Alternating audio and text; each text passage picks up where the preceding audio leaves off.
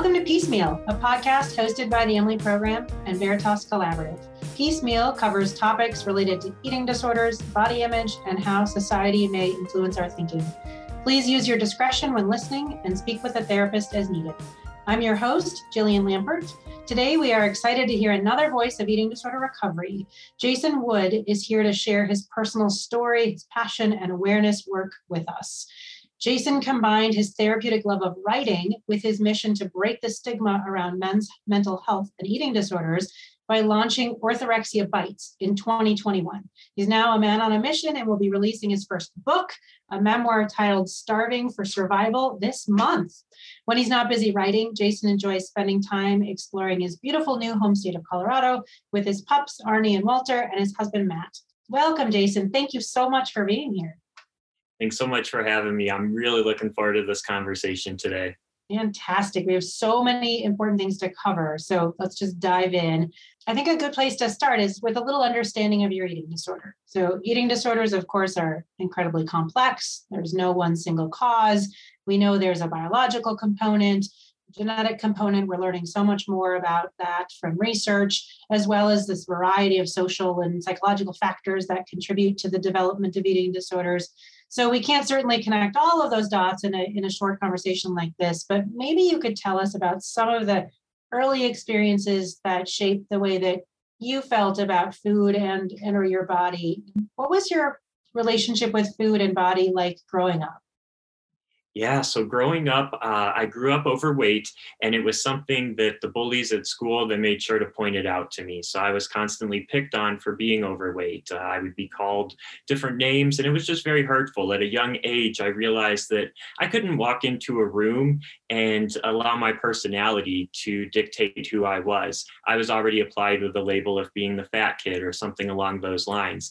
And it made me very insecure about myself. I've always been the type of person that's an overachiever, a perfectionist, a people pleaser. So to have this kind of what felt like a flaw just out there on display for everyone was very hurtful and caused a lot of pain for me. And it was at that young age, I can think back second grade, third grade, when it started occurring, that I started to kind of have that unhealthy relationship with who I was and how my body looked. And then once I got into high school and I lost the weight, that's when dieting kind of became my identity. It felt like it was something I was good at. And at that point, the same people that had been picking on me growing up or in the locker room were now suddenly praising me as if I did something wonderful. So at that point is when that seed was planted, where it felt like dieting and exercise and a healthy lifestyle, that was going to be my identity, because that could make the people around me think that I was good. Oh my goodness. I think that has so much poignancy and all sorts of unfair things about it in the world. And we know that those sorts of weight teasing and then the confusion of being teased and then being, admired later, dieting, it's all just so complex. And we know it's even deeper, right? The eating disorders are even deeper than body image and that experience. What other life experiences or pressures or parts of your identity feel important to you to mention in your story? And how does that impact your relationship with food as well? Yeah, so after high school, during my adolescent years, I lost both of my parents at a young age. They both passed away from cancer. My dad when I was 11, my mom when I was 19. And losing them really sent my life into a tailspin. Everything seemed like it was falling out of control. And I saw my family fall apart. I fell into financial hardships. And at that point, I kind of fell into drugs and alcohol. And I was just making some bad decisions. And I felt like a failure. I felt like a disappointment. So I turned back to food. I thought, this is the one thing, again, that I'm good at. This is the one thing that gives me value. So that's when I really started to double down on what I referred to at that point as an unhealthy relationship with food. It was definitely disordered eating, because I was trying to restrict, to control everything. I thought it could just control my life. And around that time, I was also battling with my sexuality. I grew up in a very conservative religious family.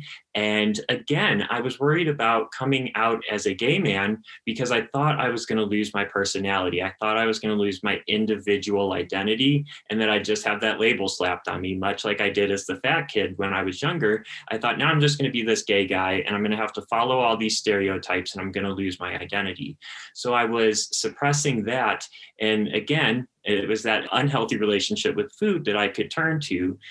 On top of all of that, I was struggling with my masculinity. We have so many masculine norms in society right now.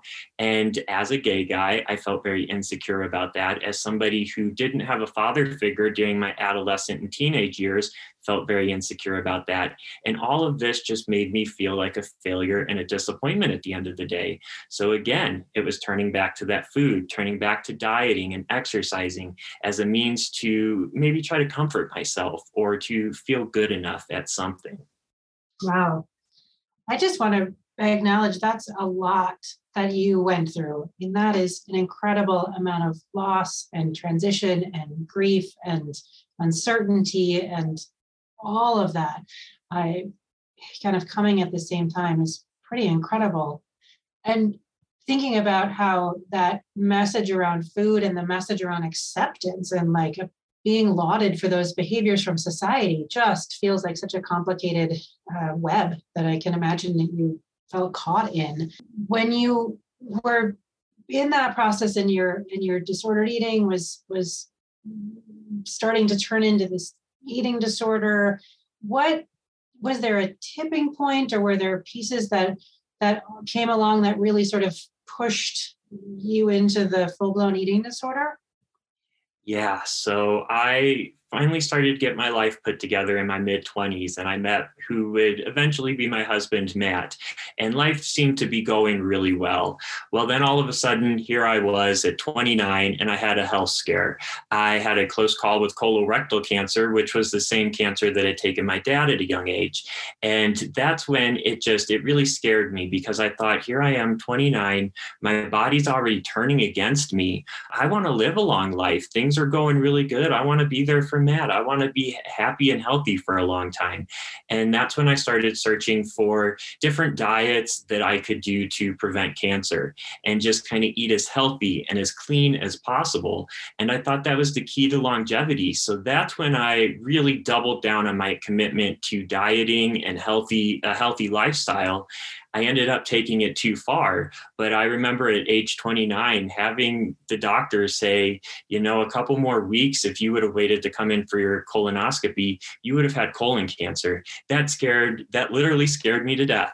And it was at that point that I was willing to do whatever it took to try to prevent that from happening.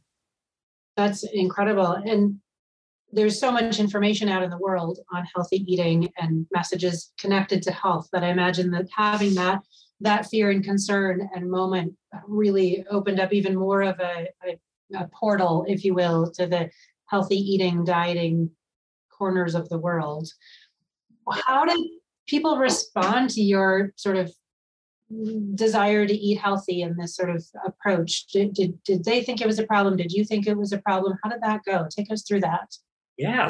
So I was praised for it for a very long time. It was something that people would say, oh, wow, Jason, you've got incredible willpower. You're so good at dieting. You're eating such a healthy lifestyle. You take such good care of yourself. I wish I could be like that.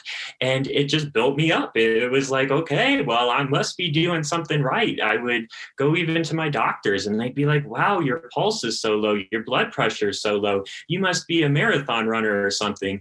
And the truth is, the only time I run is if somebody's chasing me. But I would hear this feedback from medical professionals and think, hey, I'm an athlete. I must be doing something right.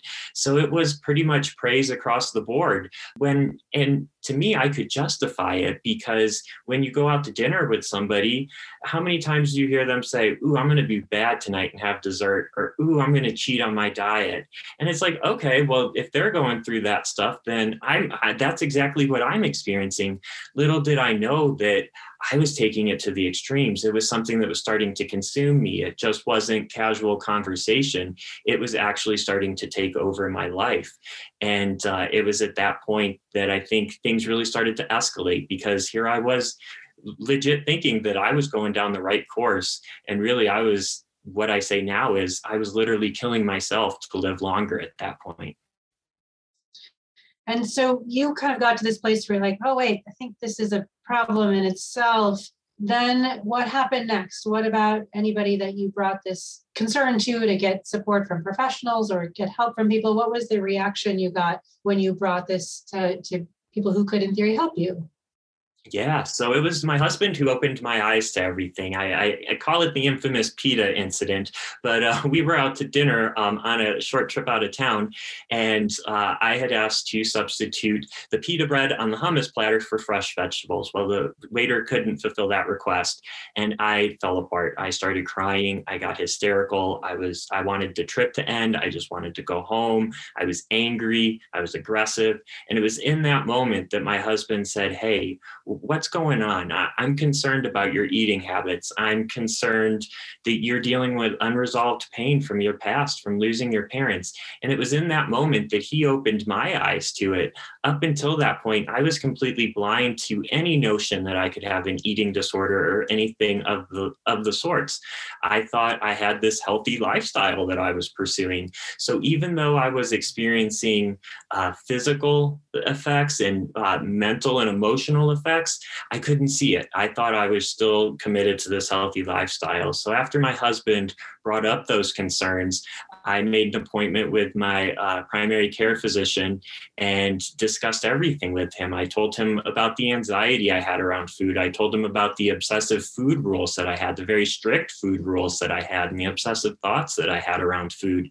And it was in that moment that he diagnosed me with an unspecified eating disorder, as well as OCD and anxiety.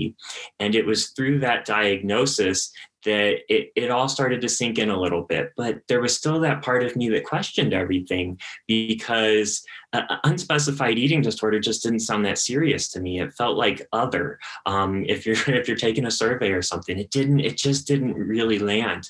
So I didn't know where to go next. I didn't know really who to reach out to. I didn't even really know at that point if I needed help.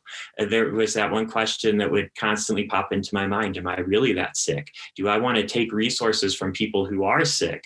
And those were things that I battled at the start of my recovery.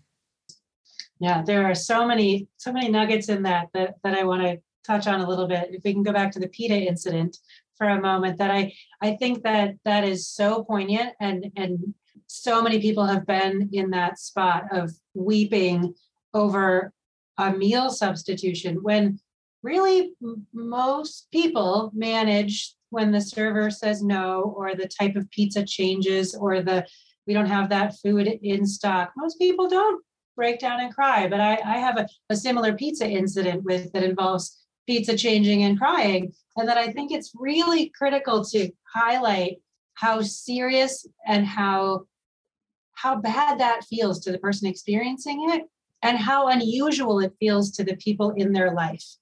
Thinking, I'm sitting at a table in a restaurant and you're crying over pita. I'm with you. Like, I get it. And I think a lot of people don't. Like, what's happening? That it really highlights how eating disorders aren't really about food, but they sure are about food, particularly when the food shows up, or in that case, doesn't show up. Right. So I think that illustrates so deeply that connection to why it seems like it's all about food sometimes and other times not. Right. I often say that the food is the tangible portion of the eating disorder. It's what you can actually see on the surface. There's a lot more going on beneath, but yeah, it's at that mealtime. It's when that food is right there in front of you that it actually displays itself. Absolutely. And the response, if we jump to the response of that you had in that conversation with the physician around the diagnosis that you got, that makes total sense too. It feels like, what's unspecified mean? That definitely feels like the lost box on the form to check. And I think it highlights, just really a comment, I think it highlights the lack of training that physicians receive. I don't fault that physician at all. In fact, they probably had like 14 minutes on eating disorders in med school in their education, right? And so that lack of awareness often leads people to feel like they don't get enough support or understanding or early recognition. And so it sounds like an unfortunately common experience that you had, but also a beautiful example that you were sort of like, I don't know, is that a problem? Seems like it is, not really sure. That really helped to move you through in some ways too. Yeah, yeah, absolutely. And you're so right. I never fault my physician for that. And in fact, one of the things is that people will ask me about that all the time. Like, did I change my doctor after that? What did I do? And when I asked him, who do I go to? Who do I reach out to now for help? He didn't know. He didn't know where I should reach out to because my situation was unique for him and it was something that he was not prepared for. And I don't fault him for that. I think that's one of the big motivations I have for being out here and sharing my story now, because I want to educate people and I want to bring that lived experience so that it helps not just other people who are battling eating disorders, but the professionals who treat individuals who are battling eating disorders. And that's one of the reasons why I've started the blog and just been out here sharing my story, just to enlighten and educate people just on that lived experience. Absolutely. I think it's impressive. Kudos to your physician for even going to think about eating disorders. That so many times that might have been sort of totally passed over in your concerns in that conversation. So I think it's fantastic that it was at least brought up. So it's a good step in the right direction. So then what happened? You brought this awareness, internally, externally. You brought it to a health professional, sought support there. Take us a little bit from that moment to where you are now. Yeah, so it's been quite the climb since then. I started off and I didn't know who to reach out to. I was dumbfounded. I would search online, and when you look for a lot of eating disorder support services, you see the stereotypes. You see young females. You hear about stories of anorexia and bulimia. But here I was, a guy in my mid-30s looking for help from an unspecified eating disorder. I eventually decided, and it happened by luck, that I should reach out to a therapist. I was like, okay, let's just start there. Maybe if we can work through the OCD and anxiety that I have, maybe that will be a good starting point. And I reached out to numerous therapists about this unspecified eating disorder, or as I said back then, an unhealthy relationship with food. I still wouldn't even say eating disorder when I would reach out in my emails. And for the most part, none of them really knew how to help. But then I finally got in touch with one, and he said, I don't have a lot of experience. I've never had a client with an eating disorder before, but he's like, I see that unresolved pain. I see the anxiety. I see the OCD. He's like, let's work through that. So I started having those open and honest conversations with him. And through those conversations, we didn't even talk about food or my eating disorder, but I noticed that my relationship with my body, with my dieting, it was starting to heal. It was starting to get better. So then I reached out to a nutritionist, and she, again, had not really worked with anybody who'd battled an eating disorder before, but she was willing to learn alongside of me. So we crafted a meal plan to build myself back physically. I think it started with the therapist who built me up emotionally and mentally, and then the nutritionist came in from the physical standpoint and really started healing that relationship with food. And it was through meeting with them several times. At first, it was several times a week. Then it progressed to several times a month, in addition to a lot of supplemental things that I started to do. I wanted to read a lot. I took a very academic approach to my recovery. I wanted to learn more about eating disorders. I wanted to hear stories of individuals who had battled eating disorders before me. I wanted to hear what the professionals were saying. So I started doing a lot of reading, and that was also very helpful to me. That's actually when I uncovered the term orthorexia, which I would later realize is exactly what I was facing. And it was through seeing what orthorexia is that I could finally explain to my therapist, my friends, my family, I could explain to them that I did have an eating disorder, that what I was facing wasn't just something that was unspecified. It actually had a name, it had a label. And that really changed a lot for me. That was a big turning point in my recovery. And then it was also around that time that I realized, as a guy battling an eating disorder, I needed to get out there and I needed to start sharing my story, because there's not many men who talk about it. As somebody who's battling orthorexia, there's not many people talking about it. I needed to get out there and change that as well.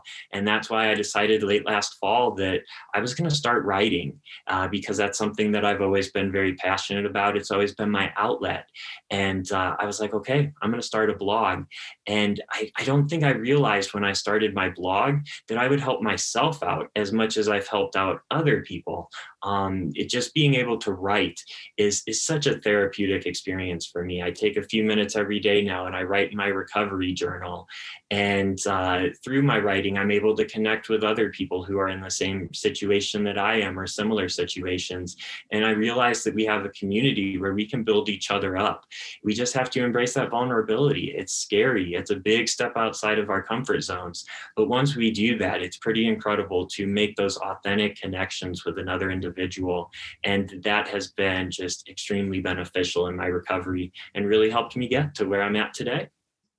It is a beautiful illustration of something we talk a lot about, is that how relationships help us heal and change, right? Relationships help us know more about who we are and really have us connected more to the greater world out there. It's a beautiful thing to see what that kind of connection can do, and connection to other people who know about crying over food, or being distressed about food, or having those thoughts around eating disorder behaviors and responses. That connection can be so critical. And with your experience of finding orthorexia as the term that made the most sense, we know that orthorexia is not a DSM-5 eating disorder diagnosis at the current time. We'll see if it changes in the next edition of the DSM. I know there's a lot of conversation around really helping to define more thoroughly and carefully the unspecified, or either the other categories. So I look forward to the future to see how that works out in terms of our linguistics and how we label. But I do think your story around that healthy eating and utilizing, sort of thinking about healthy eating as a path to health and wellness, is so common in our society. There's nothing wrong with wanting to have a healthy lifestyle or to live a healthy lifestyle. But then there's individuals like myself, when it goes too far, it goes to the extremes where suddenly I'm no longer consuming food, food's consuming me. At that point, all of my thoughts revolved around this healthy lifestyle. And I saw it impact my social health. I saw it impact my relationships. I saw it impact my just quality of life in general, my overall happiness, because I was constantly worried about making sure that I stuck to these strict rules that I had put in place, because I thought at the end of the day, that was the only way I could keep disease away. Right. So you're doing a bunch of awareness raising around the eating disorder and the relationship with food piece, but you're also doing some really awesome awareness raising and conversation generating around masculinity on blog and elsewhere. So tell us a little bit about the conversations you're having in that realm too. Yeah. So when I launched the blog, I thought, okay, Orthorexia Bites, I'm going to be out here talking about orthorexia all the time and eating disorders. And I never realized that there were so many other men out there who battled with their own masculinity the way that I did for so long, where, to simply put it, we didn't feel man enough. For one reason or another, we didn't feel like we matched those masculine stereotypes that exist in our society. And it creates a lot of self-doubt. And I think at some way that opened the door for my eating disorder a little bit, because it caused me to have that low self-esteem. I felt inferior. I never felt good enough. And it was because I was chasing these ideals that we have in store for men, that they're these quiet, strong types that don't show emotions. And I remember back in high school when I had a gym teacher call me a sensitive guy. And I took offense to that because I thought it was an insult. Now I'll proudly say I'm a sensitive guy. Yes, I have emotions. It's part of being a human. And I think that that's one of the things that we've lost in society, is that we think men aren't humans. For some reason, we think they're almost like robots or something, where they're just here to protect us and be quiet, but they're not supposed to show any emotion or anything like that. And now it's through launching this blog and making these connections that I'm realizing there is a community of men out there who feel the exact same way that I do. And it's been pretty empowering to be able to just speak about changing the narrative around what it is to be a guy and change those gender norms in general that we have for men and women. And I think it's been such a powerful conversation that I didn't even plan on. It was something I did not even think about when I started my blog, but it's been one of the most welcome benefits of doing so. That's fantastic. You're sort of uncovering new facets as you go. So when we started our conversation, we were talking about your quest to be healthy and the energy behind that and the anxiety and the previous experience that was attached to that. But in recovery now, you're on a quest to be healthy, but it's a whole different quest and a whole different healthy. How would you describe, what does healthy mean to you now? Yeah, so back then, back in the old days, I was pursuing just physical health. That's really all that I was concerned about, or so I thought. I underestimated the power of mental health. I underestimated social health, emotional health, the other healths. And I think that's something that it starts even back in school. When we take health class, we don't learn about the other stuff. We just learn about, dieting and exercising and stuff. So it's planted in our heads at a young age. And it was just something that, to me, thinking about health, okay, it's my physical appearance, especially because I had been made fun of for so long. So it was physical appearance. It was what was coming in my body. I thought that was the only thing that meant if I was living a healthy lifestyle.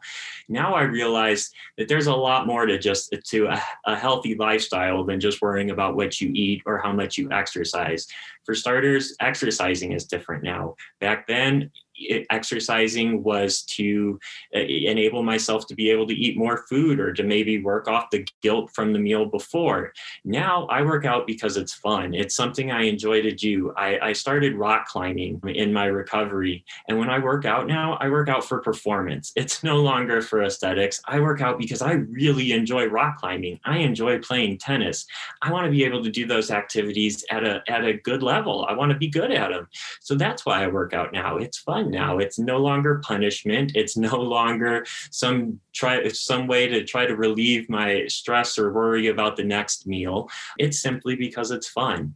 I eat now intuitively. I eat because that's the food I want to eat. And I realize that I still eat a lot of foods that, are probably very nutrient dense. I enjoy my fruits and vegetables and all those foods they tell you to eat when you're growing up. But hey, if I want to have a donut or a slice of pizza, I'm going to have it. And that's part of a healthy lifestyle, where I think back in the day, everything was very black and white. It was either good or it was bad. And now I realize that at the end of it all, food is food. It's fuel. It's what my body needs. And it doesn't matter if I have an apple for dessert or if I go ahead and have a slice of cake. I'm going to do what I want to do. And that's taking into account not just my physical health, but my mental and emotional health as well. So well said. Absolutely. We ask most of our guests this question.